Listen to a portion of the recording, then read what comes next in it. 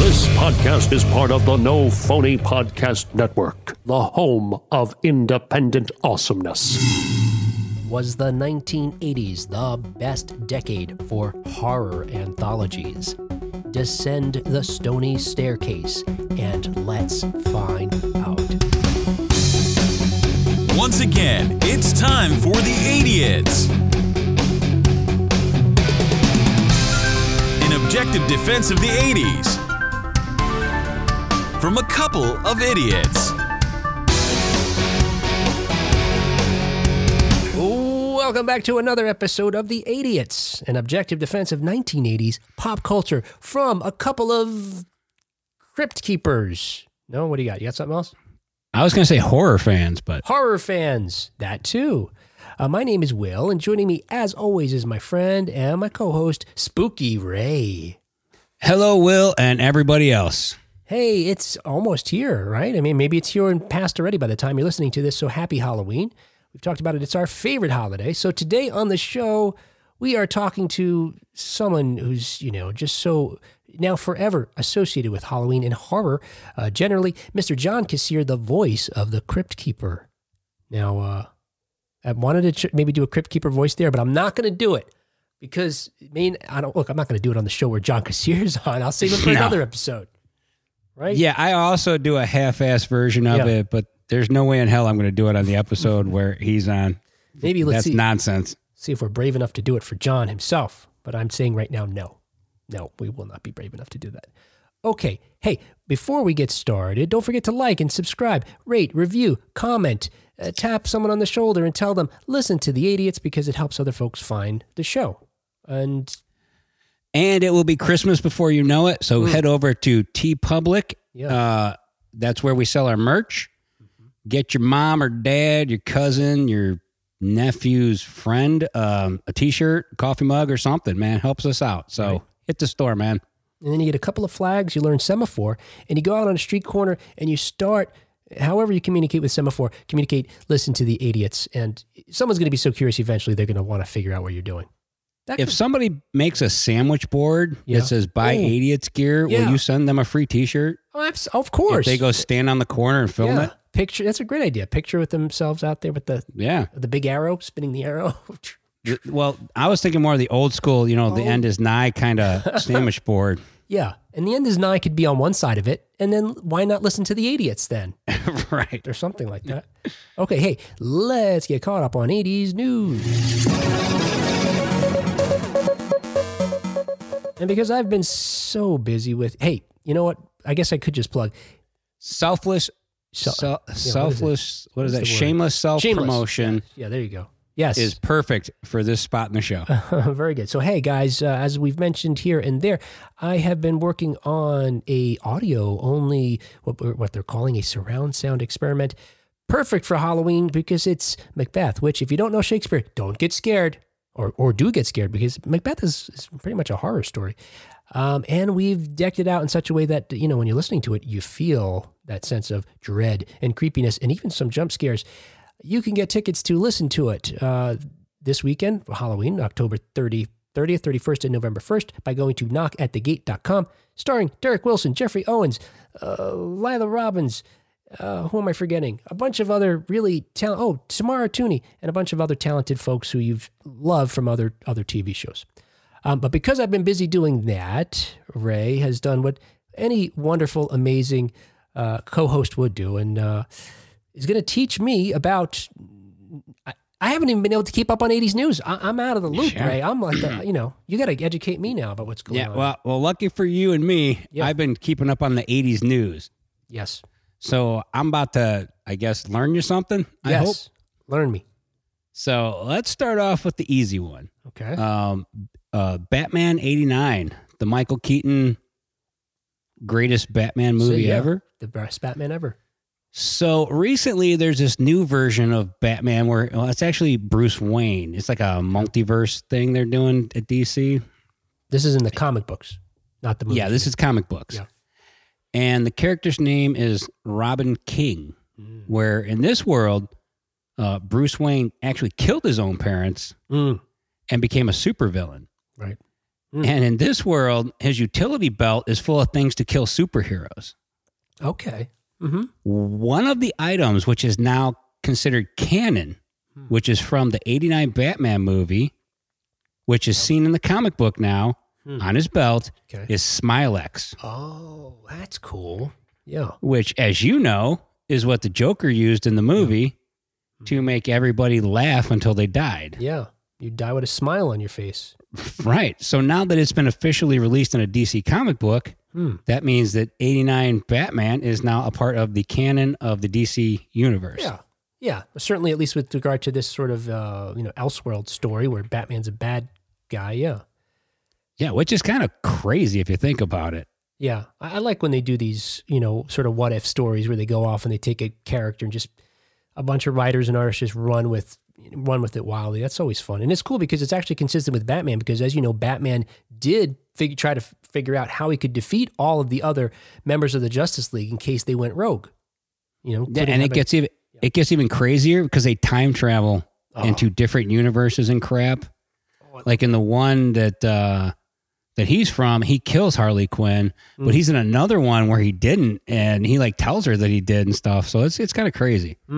I like that. I like that stuff. And they're starting to bring that into some of the, it seems like they're going to bring that into the film with the next Flash movie, which is also going to have Michael Keaton in it from, obviously, he's going to be playing Bruce Wayne. We don't know if it's the Bruce Wayne from our world or another that's also, part of that sort of 89 universe. But yeah, that's always so much fun when they do that kind of thing. So yeah, I like that stuff. So have you been keeping up on your Evil Dead news? No, but I know you Obviously sent me a not. lot of it. I know there was a lot of it. There's a shit ton of Evil Dead news going on right now. They are doing another remake. Okay. Now, you know how they did? I remember they did the reboot. Well, we talked about how Bruce Campbell said he's not going to be in anymore ever again. Maybe I think he's going to be a producer, but he would never be an actor again because he was retired. Yes, as you know, they do the Evil Dead with Bruce, and they did the one with the girl in the cabin. Right. They did the remake, which was a lot more 2011 dark and twisted. And then they did the show. Right. And the goal was always to go back and forth between the two. So what they've done now is they've decided they're going to do something called the Evil Dead Rise. Okay. This will be another female lead playing the role of Deadite Killer, because they've already determined there's no point in having a guy do it, because all that will happen is he'll get compared to Bruce. Right. Right. And it's just not fair to him. So they're sticking with, but they're not going to do any of the same characters from the movie. This one's going to be set in the city. Huh. Okay. Huh. Does it just become like a zombie movie then, I wonder? I don't know. Yeah. But it's still going to be Deadites, so technically it's not zombies. Yeah, I guess like we've seen zombies in cities before. I don't know. I guess I don't know what the vibe is. I hope it maintains the vibe of, is Sam Raimi involved in this film? I believe so. Yeah, he's probably not directing it though, but I know Sam and Bruce are involved. Okay. And there's rumors that Bruce is going to make a cameo in this thing. Well, if that's true, then you were right. Not as Ash. Oh, okay. Well, that reminds me of all his Spider-Man cameos he did for Sam Raimi then, which... Yeah. Well, I think that's what it is. I think Sam Raimi's doing it, so Bruce is doing the hey, man, hook me up with some free cash in this cameo thing. Like, what is that? What is that, like $100, man, to just show up and walk through a scene? Like if he actually was an extra paid, like what extras get paid? Yeah. I don't think he'd even get that much, but yeah, it's definitely not a lot of money. I mean, if he gets one line. Oh, yeah. No. Well, I don't know. Like if he just walks through the scene and he's like, holy shit. Yeah. And he just walks out the other side in a hurry. That's like $100, right? Why would he bother doing it for the money though? He wouldn't. I have no idea. No. But I think it's cool that they're still doing this, and they're actually, I think it could be good, because from what I've read, the lead is going to be protecting her family from the Evil Dead this time. Okay. So Ash was always a loner. Yeah. Except I guess he had a dad on the TV show, and he had a quasi-family in the TV show. Yeah, but his dad was Lee Majors. Oh, yeah. That dad was awesome. That was hilarious. Yeah. Well, hey, I guess we'll maintain or refrain from judging too soon until we see it. and have high hopes that since you've got Sam and Bruce involved, it'll be something. I trust them a lot. Yeah. So I think, the thing is, I didn't see the reboot from 2011 or whatever it was, but, I remember it was directed by that director who was going to do, was it Fede Alvarez? Who was going to direct the Labyrinth sequel, but isn't anymore. And I think he might be back though. Oh, is that right? I think so. Well, the thing I was going to say is, Sam Raimi's films have that way of mixing horror and comedy in a way that's unique to him and unique to films. The reboot, it didn't seem like it was like that. It seemed like it was a straight up horror movie. It was a straight up horror movie, just all the way through. And there are some fantastic parts of that movie. So that's why I have hope that this one's also going to be good. I like that movie. There are a couple little cool things, like you get to see Ash's car. Oh yeah, it's still at the cabin. Oh, it's still parked out there. So is it part of the same world then? It must be. Yeah, I guess so. Yeah, because it's set much later. I see. So these people come across the cabin now after this. People were murdered there and stuff. Yeah, I don't even know if they know the history of the cabin, but his car is still parked there, so it's kind of cool. Yeah, I like the Evil Dead, like the first, 2, and that style and that tone. It reminded me of of that during that era too. We had the house films. Like comedy horror was kind of, I don't know that was, it certainly didn't start in the 80s, I'm sure, but there was a certain vibe about those films that I really like and missed that, a new Evil Dead I'm sure is probably not going to be like that because Sam's not directing it, which is just a kind of, that's a bummer to me in that regard, but it could be good anyway. Unless they make enough cash to convince Bruce to do a fourth movie, which anything's possible, I guess, but we'll see. All right. So moving on to my next one, Metallica. Oh yeah, one of your favorites, Big Four. One of the Big Four. Is that what they're called? One of the Big Four, probably the big one. The big one.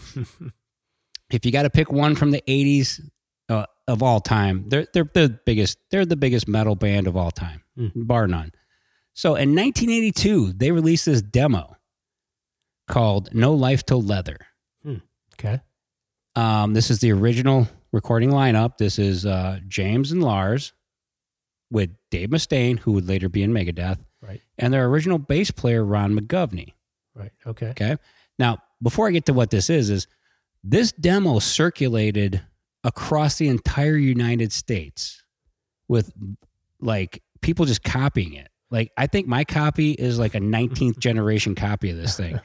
It went from San Francisco to Ohio and way beyond. So it wasn't sold. It was only just by people passing it off. Yeah. For the most part, I think it was just them trying to get a record deal. They were giving it to clubs and all these places. And they probably sold a few, but like this thing's probably worth gold now. Wow. You could probably retire if you had one of these things. But yeah, I've heard it, love it. But in 2015, they released it on Record Store Day as a cassette. And recently, Ron was asked, "Hey, how much money do you make off this thing?" Oh, no. And he says, "I get a statement every 6 months from the company. And currently, I am negative $300 on this one." He owes them for the cassettes. Yeah, he actually owes them money. Come on. So then they always ask, when is it going to be released as an official release? And he says, you'll have to talk to James and Lars. And then when you ask them, they go, you have to talk to Dave. And when you go talk to Dave, this is what Dave says. James wants me to give Lars writing credit on the songs. Lars didn't write any of the songs, and I'm not going to give him any credit. So that's the holdup on why this thing has never been officially released, because James won't back off on Lars getting writer credit, and Dave just is not going to do it. He'd rather see this thing sit on a shelf and just rot than give Lars writer credit for songs he didn't write. This reminds me of Dave and Lee Ving. What was it? MD 42 or whatever it was called? MD 45, I think it was called. That, he records the records with Lee, then he takes them off, and then I don't think he gave Lee any credit for them, or maybe he did, but so this sounds like a Dave thing, maybe. Dave is kind of a jerk. Dave can hold a grudge forever. But I got to say, man, I agree. If Lars didn't write any of the stuff on the album, because Ron's not getting writer credit. Well, I guess the thing is, I'm questioning: is it true that James didn't contribute, or is it just that No, Lars? Oh, Lars did not contribute. Oh, or is Dave just saying that? No, Dave and James wrote every song on No Life Till Leather. All right, well then, yeah, that's for the most part. It's both of them, and Dave just will not let it go because, the story. They kicked him out of Metallica right before Kill 'Em All came out. Okay. I mean, they woke him up and said, "You're on a bus back to San Francisco. You're out of the band." Oh. And then they took his songs and made the album and became the biggest rock stars on the planet. And obviously, he started Megadeth and became probably the second biggest metal band on the planet. And his anger at them, because they were always just, their popularity is just a little bit higher than his, just made him angry as shit. And to this day, he probably still wakes up screaming in the middle of the night, like, I hate Lars. He wakes up screaming, "Kill them all!" Yeah. Why, do you know why they kicked him out? He was a alcoholic, and he's said this many times. And when he drank, he could get mean. I see. So they decided they were tired of it. They woke him up, and he said, "No second chance, no warning, no nothing." And they were like, "Nope, you're out." Yeah, it does seem like Lars and James, they seem like pretty Lars especially, no nonsense kind of guy. Just cut and dry, straightforward. Business is business. Yeah, they're businessmen. They're not musicians. Oh. But they happen to be a band that's one of your favorites too, though. I love Metallica, but Dave Mustaine, I like better. I see. He's like the heart versus the, I don't know. I like his, it's funny because like with Megadeth, he made videos, and Metallica was like, "We're not going to make videos. And guess what? As soon as Dave started making videos, they jumped on the bandwagon and started making videos. But they actually did it, and their video got more popular, which even pissed him off even more. Yeah. So he's just an angry dude. And I kind of like that. I like the angry dude who keeps making music just because he's angry. Yes, you are drawn to strong, angry men. Yeah. So are there any songs on this demo, ones that are hit songs that we know now? Well, I mean, Hit the Lights, Jump on the Fire, Metal Militia, Phantom Lord. It's a lot. It's almost everything on this is on Kill 'Em All, basically. There's not a song on this that's not on that album. Oh, okay. Yeah, I wasn't sure if it was, somewhere between the demo and their first album, they, wrote some different songs or better songs. No. They were good already. Mechanics is on it, which becomes the Four Horsemen. But it's cool because you get to hear Dave playing on it. You get to hear his versions of the solos, which are way faster than, the songs are faster on the demo than he ended up being on the album. Wow. I think that's, which is crazy. Yeah. Now it seems kind of like karma maybe, but it happened before he screwed over Lee Ving though, so yeah. I think, I still would like him to come on our show and at least explain it, but I'm not going to hold my breath. Yeah, I have reached out to him a couple times. Put him on the list. He's been on the list since day one. I love Dave Mustaine. Yeah. I love him, and I wish we could talk to him. We'll have to reach back out to him and see. And guess what? What? That's 80s news. Dun, dun, dun, dun. Our guest today made his off-Broadway debut in the 1980s, starring in Three Guys Naked from the Waist Down, alongside future star Scott Bakula. Our guest then went on to battle and defeat comedian Sinbad in Season 2 of Star Search.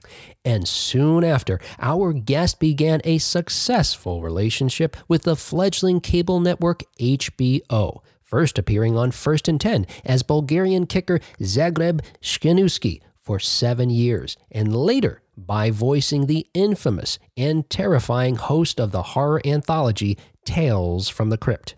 Please welcome to the show the Crypt Keeper himself, John Kassir. Hey, John, how you doing? Fine, creeps. Happy Halloween.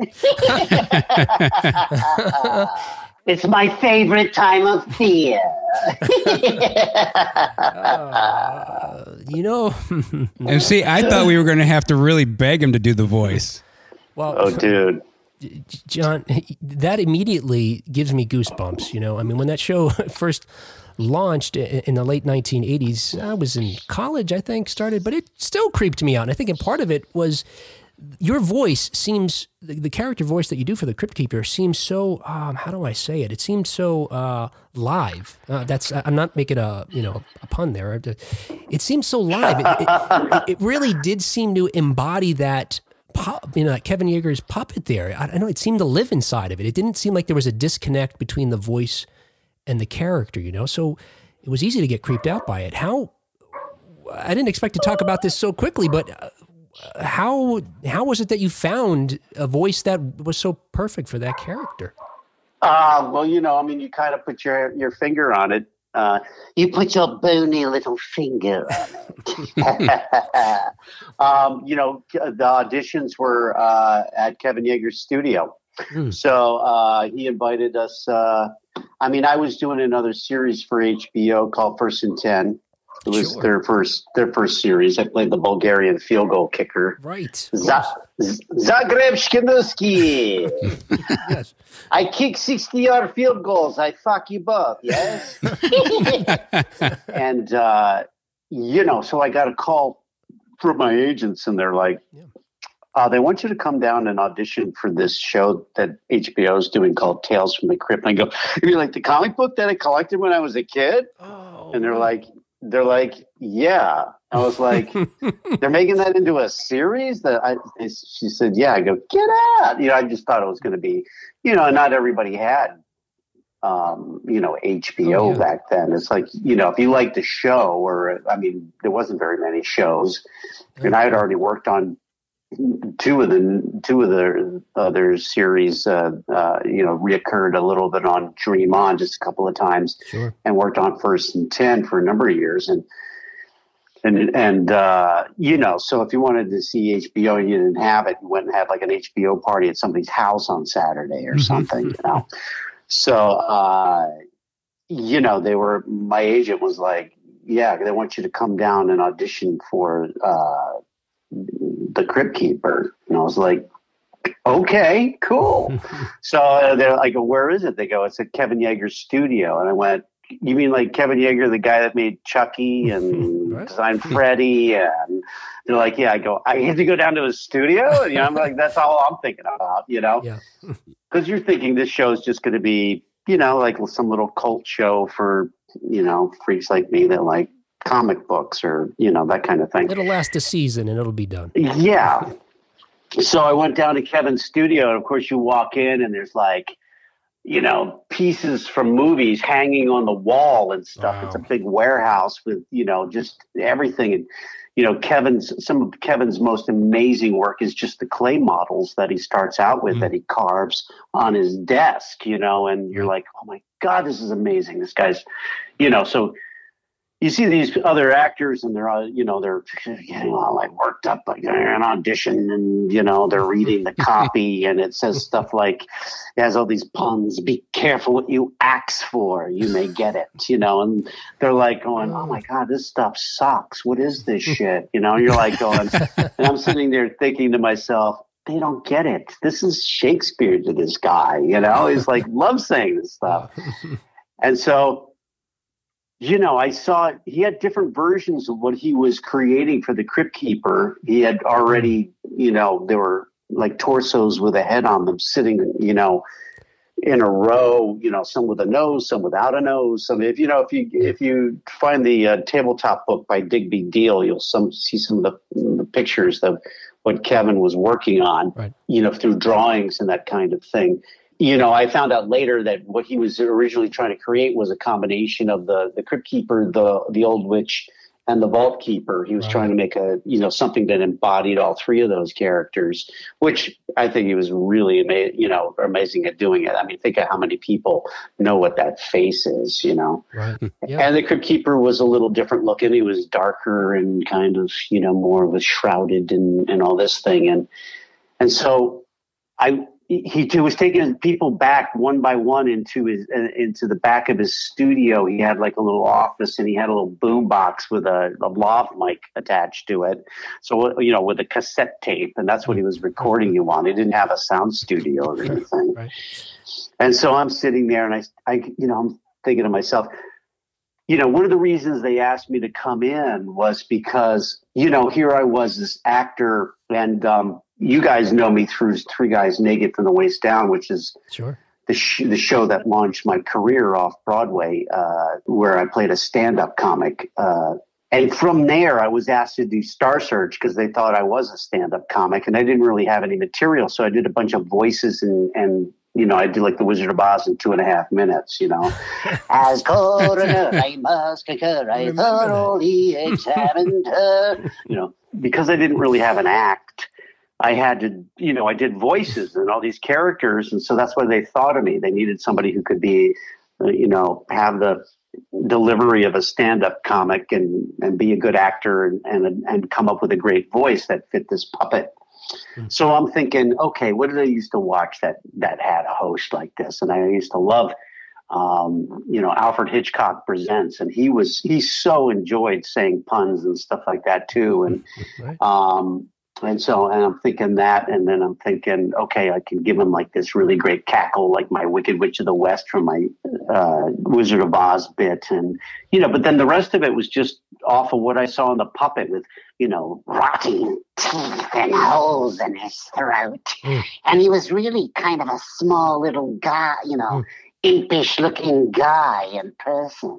Yep. So, originally, I made him even more whispery and scary and, this kind of thing. So I'm doing that for Kevin, and he recording it immediately. He must have been listening to a bunch of voices because he looked up he looked like somebody had just put a cattle prod up his ass.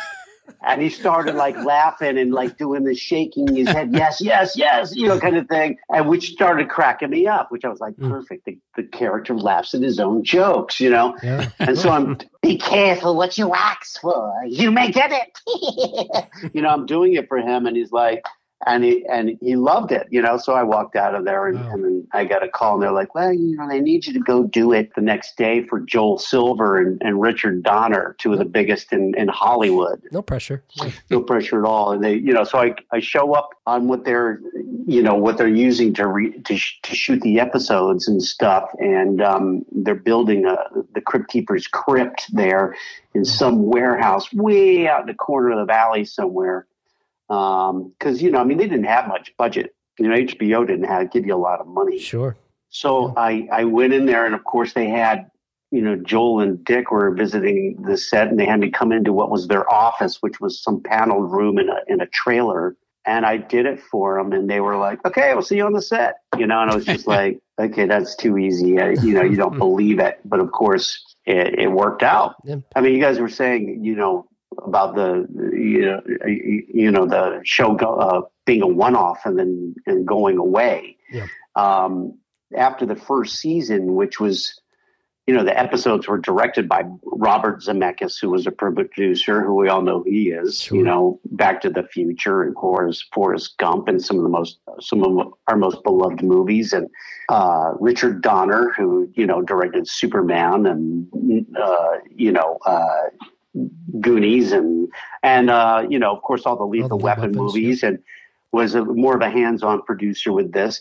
And Walter Hill, who was producer on the show, the first 3 episodes were directed by these guys. Yeah. So they didn't spare any money, and they got a lot of favors, and they did what they did. And then HBO's like, this is too expensive of a show, we can't do it. And then they brought in Gil Adler, who I still keep in close touch with. We do a Zoom cocktail party once a week. But Gil was had been producing Freddy's Nightmares for a song. They were like, because Joel sat him down. He goes, we need a producer, that can do this many pages in a day. He goes, okay. He goes, how many pages do you need to do? He told him how many pages. He goes, so what do we do with the second half of the day? And he's like, what? He goes, yeah, we were producing twice that many pages on Freddy's Nightmares. He goes, you're hired. And the show wound up on, 7 years, and so of course we got a little more money to go into the Crypt Keeper, and Kevin got to put more of the little servos, those little hobbyist motors in the face and all that stuff. Because when we first started recording, the Crypt Keeper, I went into the recording studio with Kevin, and he was going to be directing the puppeteers, on those episodes. And, I started going, well, kiddies, how are, and he's like, no. The mouth moves really slow and not very much. So I go, okay, how about we'll make him a little, creepier and scarier. Hello, kitties. It's your old pal, the Crypt Keeper. He goes, great, perfect. So, if you watch the first season or two, that's the Crypt Keeper's a little darker and a little more sinister, but he's so gleeful that you still feel like he's that same guy that comes out of his shell later. And the reason we were able to bring him out of his shell was because, they got to redesign the Crypt Keeper so that he moved better and we could give him more of that stand-up kind of delivery. And you're pointing out the fact that you would record the voice and then the puppeteers had to match you to the movement to your dialogue. Is that right? Oh, totally. I mean, they would, not only that, but, some of the, even my movements and stuff, these guys were great at nailing. I mean, these puppeteers were master puppeteers. I mean, it took 3 guys just to make the face move. So they had to coordinate together, and another 2 to make the hands and body move. And then if they added feet, there was a little woman that got on, under there and Zelda. So it was, it was pretty cool because here Kevin had originally built the original Crypt Keeper he gave him such little money, he built him out of spare parts. Here he was like, okay, what am I going to use for the eyes? He goes, well, I got a bunch of spare Chucky eyes here. Let's try those, And he kept them. He loved them so much, he kept them on there. And those baby blues that the Crypt Keeper has are Chucky eyes. So, which is kind of a cool thing. Like stark contrast to this rotting corpse of a body. Right. I mean, yes. But that goes back to why it melds so well with the voice and the Crypt Keeper and the thing. And it's, eventually those guys got good enough to follow me live. Oh. We never did it for the show because why would you have to? You would want to, but we did interviews. We did the, they recorded live the Horror Hall of Fame that we did a couple of years over at Universal on the Conan stage. And the first year, I think, was Robert Englund and I were the hosts, and me as the Crypt Keeper, and my job was to go back and forth with Robert and also to interview people in the back as the Crypt Keeper, and now something really scary, a commercial, stuff like that. Right. And literally the puppeteers were sitting there watching me, and I was trying to stay within certain, catchphrases and stuff that they could recognize so then they could follow through with it. But they, even if they were just like a half second behind me, you wouldn't have noticed on camera. And that's how good they were. But because otherwise you were ad-libbing the show, you mean? Totally. It was completely ad-libbed, it was completely ad-libbed. Yeah, no, I remember just reading recently that, you mentioned how they shot in the Valley, but then the last season moved to UK. And someone suggesting that it wasn't for budgetary purposes, it was to get new blood in there. And that maybe that was the ultimate demise of the show because this is it had already been wrapped up, actually. We wrapped up after 6 seasons. And so, in fact, that was the last episode, the last episode of the 6th season was in. And that was, like our nod to Alfred Hitchcock having me in the episode.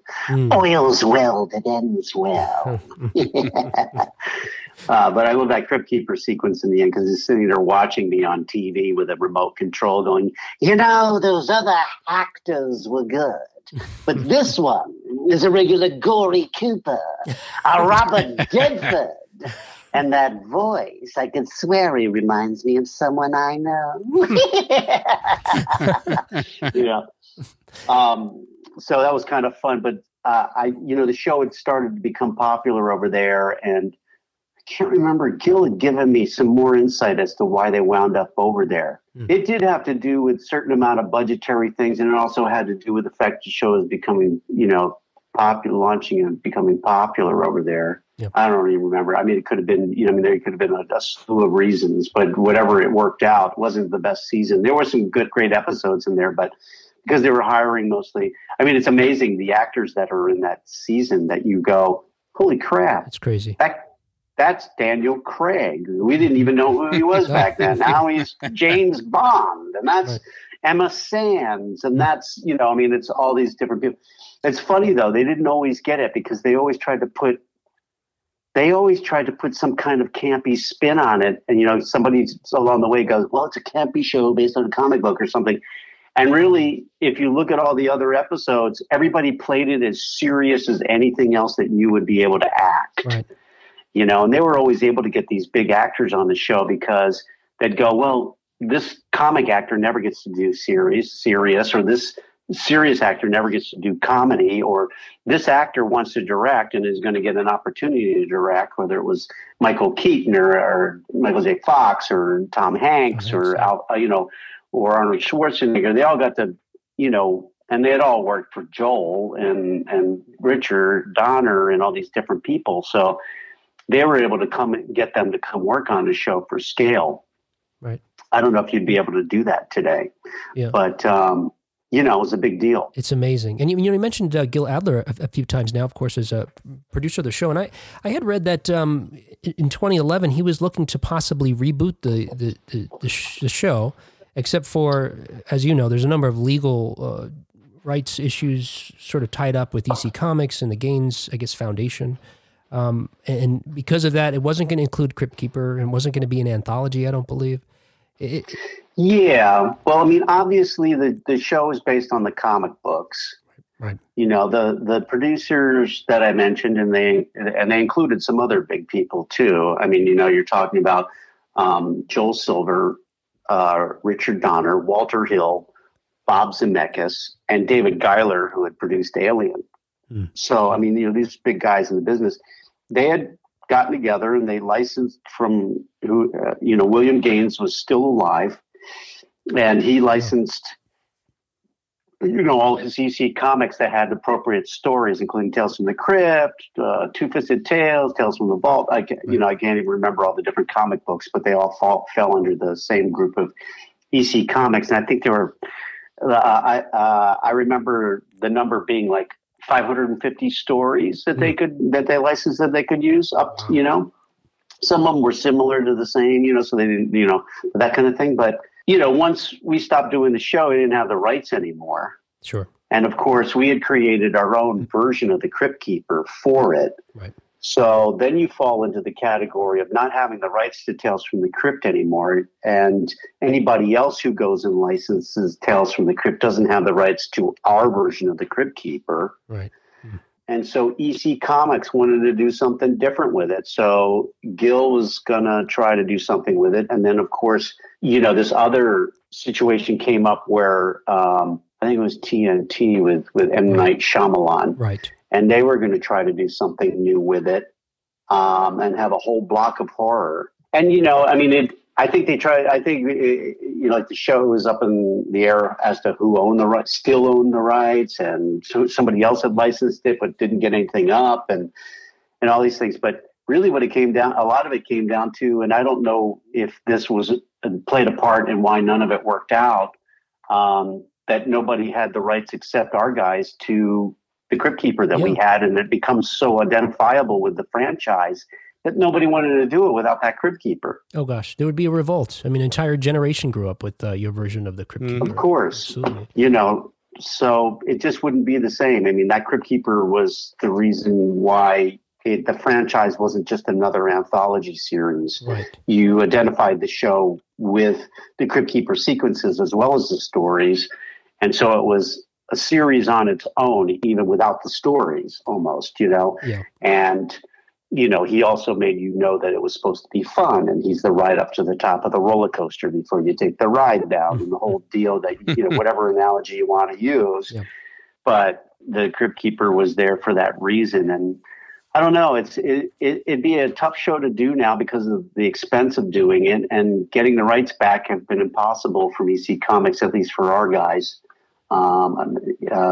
There's a number of reasons why, but I won't get into that. But I would imagine HBO and was it Warner Brothers at the time made EC some money that they probably hadn't seen in a while because of your version. Well, I don't know why it seemed like they're throwing money away to not fight Well, it might have been because it was such a low budget show at the time, and HBO, that maybe they didn't make money, and Well, that could have had part of it, Yeah. And which is too bad, because they could be, like you said, they could be making a lot of money just based on that alone if they made a deal to do it right. But there's bad blood that gets left behind in these situations over years, and some people are just like, we did that.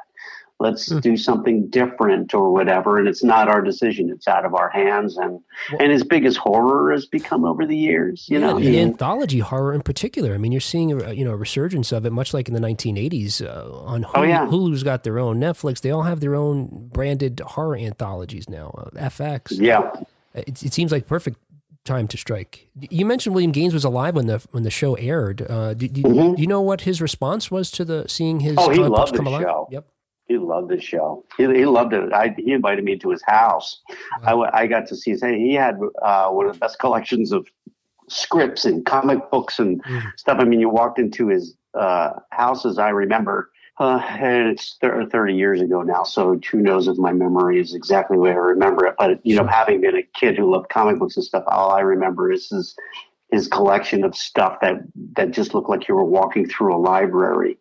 If you look up the Crypt Jam, which Kevin Yeager directed, it's kind of like it was a Chucky Booker who used to write music who wrote music for Janet Jackson and all these other people, wrote the Crypt Jam that we used, and they did a video of it, and it's got a little bit of like Thriller type nods in it, but it's a really fun song. It's more of a dance mix kind of a song, but it's great.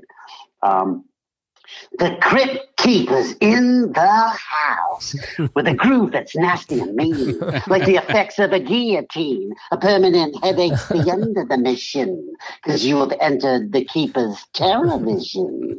Do you forget any of your lines, John? I mean, yeah, I did most of them. It's like I do all these cameos for fans and stuff now, and it's like I go, I wish I could remember more of these puns, because you wind up using a lot of the same ones over and over again. But the fans appreciate that; they want to hear the same, corny puns. You know what I mean? It's like every once in a while, somebody will remind me of one that was said, and I'll be like, oh yeah, I remember that one. Do you have fans approaching you convinced they can do an authentic sounding Crypt Keeper impersonation? Oh yeah. Have you heard? I've heard hundreds. Have you heard a good one? I've never heard anyone nail it. It's not because they can't make the voice sound like the voice, or they can't kind of capture the humor. But it's about me plugging myself into that character. Right. And as a voice actor, that's the Crypt Keeper was my first big voice job. It launched an entire voiceover career for me that's lasted, for the last 30 years. So it's, you either have an affinity for bringing a voice to life that melds with the material or not. I've worked with some of the best actors in Hollywood. Some of them are extremely good at it, whether it's Jack Black in Kung Fu Panda, or Tom Hanks, as Woody, or whoever. But then there are just people that no matter how hard they try, they don't know how to do that. They don't know how to, visualize what it is that makes, something that's not themselves come to life.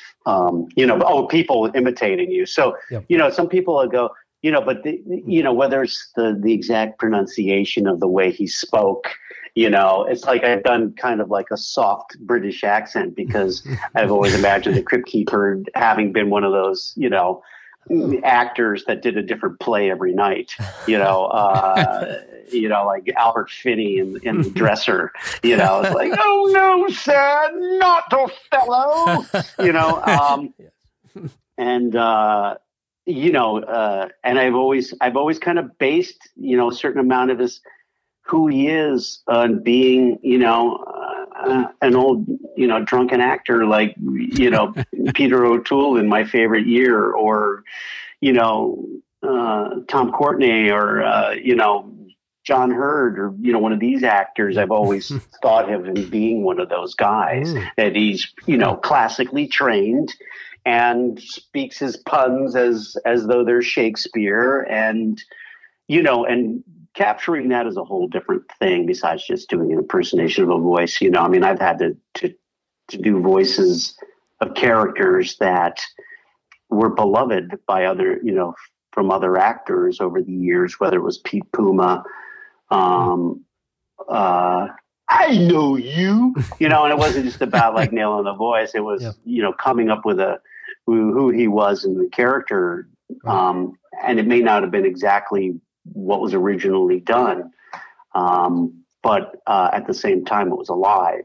And sometimes that makes a difference of you getting it and you go, that Daffy Duck doesn't sound exactly like, Mel Blanc's Daffy Duck, but there's something very alive and sassy about him that fits, or, I had to take over for Charlie Adler just briefly as Buster Bunny in Tiny Toons. And, Charlie had been doing the show for a number of years and, he was done dealing with those people, for whatever reason, his relationship with them ended, and he went on, and of course he's done thousands of voices and directs, and we worked together, and they approached me because they had done an episode where the Buster Bunny was doing the Crypt Keeper in the Halloween episode, and they were like, oh, well, if the Buster Bunny can do the Crypt Keeper must be able to do Buster Bunny. So they didn't even audition me, they just offered me the part. I had to walk in and I was like, oh, how am I going to just bring that character to life? I hadn't. Yeah. As a kid, and I remember reading stories about Tom Kenny and Billy West doing voices growing up. They'd watch Popeye and then they'd find Popeye. Mm-hmm. You had to have. You say how this. You had this really interesting. It's almost like a one of these anthology series from the 1980s. It's a mystery how your career went throughout that decade. But you going from stage to pseudo comedian, I suppose, to a voice actor, but you had to have, I would imagine, have tried this out years before, maybe even as a kid or a youth, listening to other cartoons and animated shows, no? Oh, forget it. I impersonated everything on television. My whole family hated me. We had 5 kids in my family, and they would be like, Johnny, shut up! So Saturday mornings, I'd get up early and get downstairs first so that I could control the TV set. I would take the knob off the TV set because you didn't have a remote control back then. And I'd turn it to the channel that I wanted, and I'd hide the knob so they couldn't change the channel, unless you could find a pair of needle nose pliers. Right. Yes. And, but I'd imitate everything. And now, of course, I made a career out of it. And I'm like, you guys work for a living. Now we have a TV with no knobs. Yeah. Family. Yes, exactly. Do you remember the earliest impersonations you did? Oh, God. I can't remember the first, but I do remember getting my first. I was a little kid. It was probably the Beatles or something. I also had ventriloquist dummies, and I used to bring them to life at Toy Barn. I'd get up on the shelf, and I'd hide on the shelf with a ventriloquist dummy, and the people would walk by, and it'd be like, "Hey, how you doing?" People are like, "Oh my God, what the hell?" Scared me, kid. Because back then my mom would go grocery shopping, and next door was the Toy Barn, and she'd just drop us off. You can't do that now. My mother would go to jail for like abandoning her kids at Toy Barn. But back then, that's what people did. And, eventually my mom got me one as a kid. A Toy Barn? A Toy Barn, yeah. I had a really cool Jerry Mahoney doll. I still have it somewhere. It's probably in pieces somewhere, but yeah. I remember getting my first tape recorder as a kid, and I would do like Tom Jones, where Delilah, I would do like, I would imitate, would record that stuff and listen to it and play it back. And, but you know what? I honestly probably, I remember all through school, doing impersonations of the Wizard of Oz, and it wound up being one of my signature pieces in my stand-up. And I had a buddy, Fred, who was, the two of us wound up doing in high school. We had been all through elementary school and stuff, and we used to always do the talent shows. He'd wheel me out on a dolly, and I'd be a 3-in-1 machine, or, we'd be like, the Smothers Brothers or Burns and Shriver or something like that. We'd do these routines. By high school, we were doing the morning announcements, and it'd be like, I'd be like, Jackie Stewart in the beer race car. I can't believe it. There's get frying an egg anywhere on the track today. And we do the Beatles, John Paul, Jude, we do the following morning announcement brought to you by a grant from the Mobile Corporation. And this kind of stuff. And we were basically, our high school's version of fireside theater. And that kind of really started me taking, voice acting as something that you could do, like a radio show kind of person, the kind where you bring characters to life and go in and out of characters and that kind of thing. And, that probably is the same skill set that probably lost me certain acting jobs because I didn't, because I probably went in and went a little too out there with the character, and then, but at the same time, got me, getting to play Deadpool and, as the original voice of Deadpool before anybody else did it, because they're like, oh, this guy talks to the camera and he's sarcastic. Oh, the Crypt Keeper, let's get him. We'll get him to do it, It is curious that, it seems like such a wonderful combination of your various interests throughout your life and your career came together in this character, the Crypt Keeper. Your love of horror, the specific comic Tales from the Crypt, and that series, and voice acting. But it is curious that I guess you didn't make a beeline more straight for voice acting than you did. I mean, you lucked out. Well, it wasn't there in front of me. It was it was an exclusive club of people that were doing it. Yeah. When I first started doing it. I mean, I was invited in by the best agents in the business because they were like, oh, this guy playing the Crypt Keeper is awesome. Yeah. Oh, we gotta see if we can get him, and that was the ICM voiceover department, which is now DPN. And I've been with them my entire voiceover career. I think it's harder to make it as a voice actor today than it was back in the 1980s. To work consistently, yeah. I mean, I have tons of actor friends who are good at it that get auditions and they put them out there, and you record them at home, of course, now. You used to have to show up from place to place to place. Yep. And they never book anything. They go, I've been auditioning for 3 years and haven't booked anything. I was like, well, you're competing with the best in the business. Yeah. You're competing with the people that have been doing it. And, they're going to hire somebody that they know can deliver. There's no reason for them not to. And I mean, I can't tell you how many auditions I put out there a week and how few I get compared to how many I audition. And that has to do with how many people are actually trying to do it. And they try to get the most famous person they can get to do it. And it's like, why? That doesn't bring it to life. It doesn't necessarily bring it to life. And I'm not that, there are people, like I said, there are people that are, as good as anybody that are well-known actors. And it was like, back in the day, I was on a number of, series, and, you're getting paid a heck of a lot more money to be on camera than off camera. But the opportunity to work steady and the opportunity to play things you never get to play on camera is the upside to voice acting. Originally when I first started, establishing myself as a voice actor on top of my sitcom work and, character work in movies and on dramatic series and stuff. I was doing mostly cartoons, whether it was Earthworm Jim or, Cat Dog or, all these Nickelodeon shows and all these different cartoons. And they were fun. It was Reader's Theater. You're sitting there in the same room with, we did Cat Dog. It was me and Billy West and Carlos Alazraqui and Jim Cummings and Tom Kinney and Maria Bamford and Dwight Schultz. And I mean, just like awesome. It's the Justice League of voice actors. Oh, totally. And we're in the room together, just killing each other, cracking each other up. Every Tuesday we'd go in and do it, and we had so much fun, and that translates into a good show, and of course I didn't know how popular shows like Rocket Power were.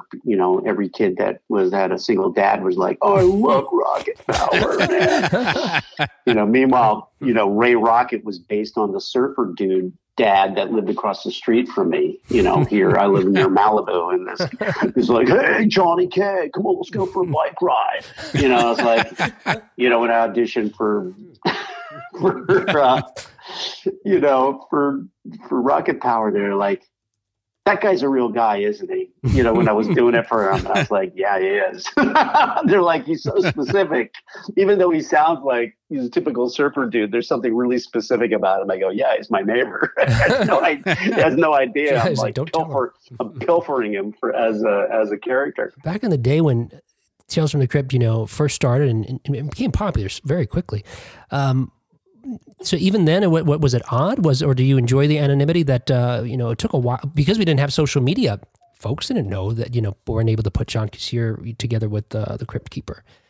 It was funny because they used to have all these behind the scenes, footage and stuff. That was when they started doing that. That was the period where all of a sudden people were like, knew what green screen was. Like you talk to a kid and he goes, hey, I saw you on this special and I see, where these people were on green screen. And I was like, how do you know about that? Because like I saw it, they showed it on Nickelodeon and blah, and this kind of stuff. And so, I remember, after I went to Star Search, forget it. Star Search was like, took me from doing off-Broadway and street performing, which is how I was making most of my money in front of the Metropolitan Museum in New York, to not being able to walk down the street in New York without being recognized, and, then when I moved to Hollywood, of course, started getting on other shows. But of course, the first series I got was on HBO, which not that many people saw. So it was like the recognizability factor started to go away a bit, which didn't bother me as long as I kept working, But once they started showing footage of the guy behind the scenes in the Crypt Keeper and interviewing me and stuff, people were like, oh my God, I thought you were like, we thought we were going to see some old, like, Wolfman Jack guy or something, It was like William Hickey. I was 27 years old, it was just like, they're like, oh God, man, you were, we left to, I was 27, somewhere around there, and they were, and I looked even young. I looked like I just turned 20. I was really young looking when I was, up until like I was in my mid 30s, but, people were like, oh my God, I had no idea that was the Crypt Keeper, kind of thing. So, you got that. But at the same time, we didn't know kids were watching the show. Oh, yeah. They were. I think there's a bigger fan base for Tales from the Crypt now that we know of than were when it was originally on the air, because it was HBO and it's not television, it's HBO. I remember sitting in the audience of the screening of the first 3 episodes. They were showing it like it was a movie for everybody as a premiere, and there were HBO people sitting in front of me, and they had no idea who I was, except the people that knew me from First and 10. And these 2 guys are like, there's a whole row of HBO execs, and somebody behind them is like, wow, this is really good television. The guy goes, not television, it's HBO. And you saw every one of those HBO execs look at each other like, that's it. Yeah, that's it. That's our tagline. People forget how different it was back then between regular television and cable, because it's completely different back then. Yeah. And I did a lot of stuff for Showtime over the years, and Showtime was just starting, to get known, but mainly they were doing sporting events and soft porn, so it was like, that's all they had. Both ends of the spectrum.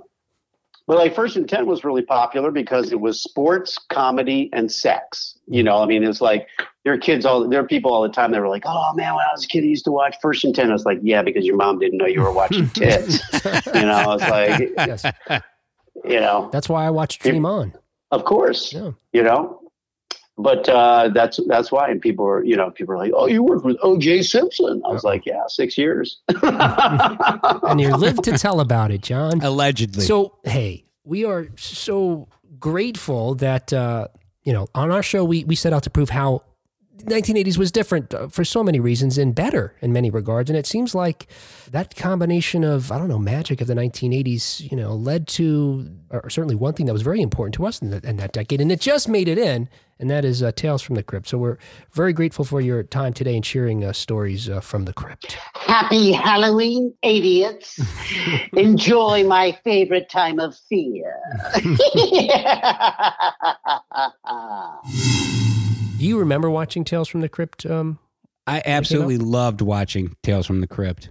Yeah, one of my favorite shows in the 80s. Yeah, me too. Yeah, I remember I used to somehow, I don't know if, I think we had HBO at my house eventually, but I know my girlfriend at the time, so I was either a senior in high school or a freshman in college. I think I was a senior or junior in high school maybe. She had it, and so somehow, I think, did it come out on Saturday night or Sunday night? One of those nights, right? Yeah, it was definitely on the weekend. So I'd be at her house and we would watch it together, snuggled up on the couch. And the best moments for me were always the Crypt Keeper. Those were the creepiest ones to me. The show was good, but there was something about that animatronic. I mean, I felt like it was, I wasn't lying, I wasn't exaggerating when I said it to John. I felt like that thing was alive. Yeah, most intros to a show, I hate. Like, the first few times you see the show, it's rolling through the opening scenes, and you're like, all right, that's cool. And by the time you get halfway through the first season, you're like, Jesus Christ, can you guys shorten this thing up? God damn. Get back to the Crypt Keeper. But I'm talking about every other show. Oh, every other show. Sorry. Yeah, every other show. But the Crypt Keeper, that opening scene where it goes down the hall, down the staircase, and goes and finds him, I never got tired of seeing that. Yeah. I love that. Yeah. And we'll have to do an episode entirely on horror anthologies from the 1980s, because there's a lot of them, and maybe we could talk about that soon. But it is like obviously Tales from the Crypt came out in the end of the 80s, but there was a show at the beginning of the 80s that had a similar thing where they would go through the building first. It was called The Dark Room, before they got to the dark room door. Oh yeah, very creepy. That long setup, wonderful. Yes, and what I was going to say was, I thought what you were going to say is, I want to hurry through the episode to get back to the Crypt Keeper, because I want to see more of that. Oh yeah. And then he was always fantastic on every episode. So that's cool. So hey, I learned how John was able to find that character and embody it in such a way that is frightening people still to this day. But did we prove anything about the 1980s? We have proven. We did? Beyond a shadow of a doubt. Oh, okay. Wow. Conviction. That the 1980s had the best horror host of any decade. Absolutely. And now if we were brave enough to do our Crypt Keeper voices, we would say, we'll talk to you next time on The Idiots in the Crypt Keeper voice, though. So I'm not doing it either. I'm just going to say, see ya.